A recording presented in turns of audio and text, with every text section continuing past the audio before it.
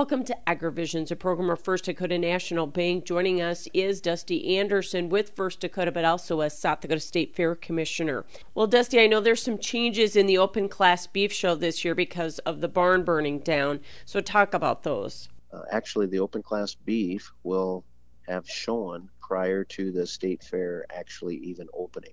Open class beef can start coming in on Sunday, August 29th. They're going to show on Tuesday, August 31st, and finish up on Wednesday, September 1st, with the Supreme Row being that evening on September 1st. So we're going to give it a shot and do the best we can. And then what about the beef show for the 4-H members? 4-H beef then will be able to start coming on grounds on Thursday, September 2nd, then for their shows that will be following through for the rest of the week. So last year, numbers, especially in open class beef, were up because of COVID and everybody else not having state fairs in the other states around us. Do you anticipate numbers to be up again this year? Or? It looks like with the pre-entries that the numbers are certainly solid, and we're going to have a tremendous show this year. We've got a couple of extraordinary judges coming in, and they're going to do a great job, and they're going to have a great pen of cattle to sort through, it looks like. And again, you have some great entertainment lined up for the state fair. We do. Friday evening, we've got Brett Michaels. Saturday, Dustin Lynch. And Sunday is John Party. Wednesday, Thursday, of course, is the bull riding. And then on Monday, we've got the ATV Big Air. And that has proven to be a great source of entertainment.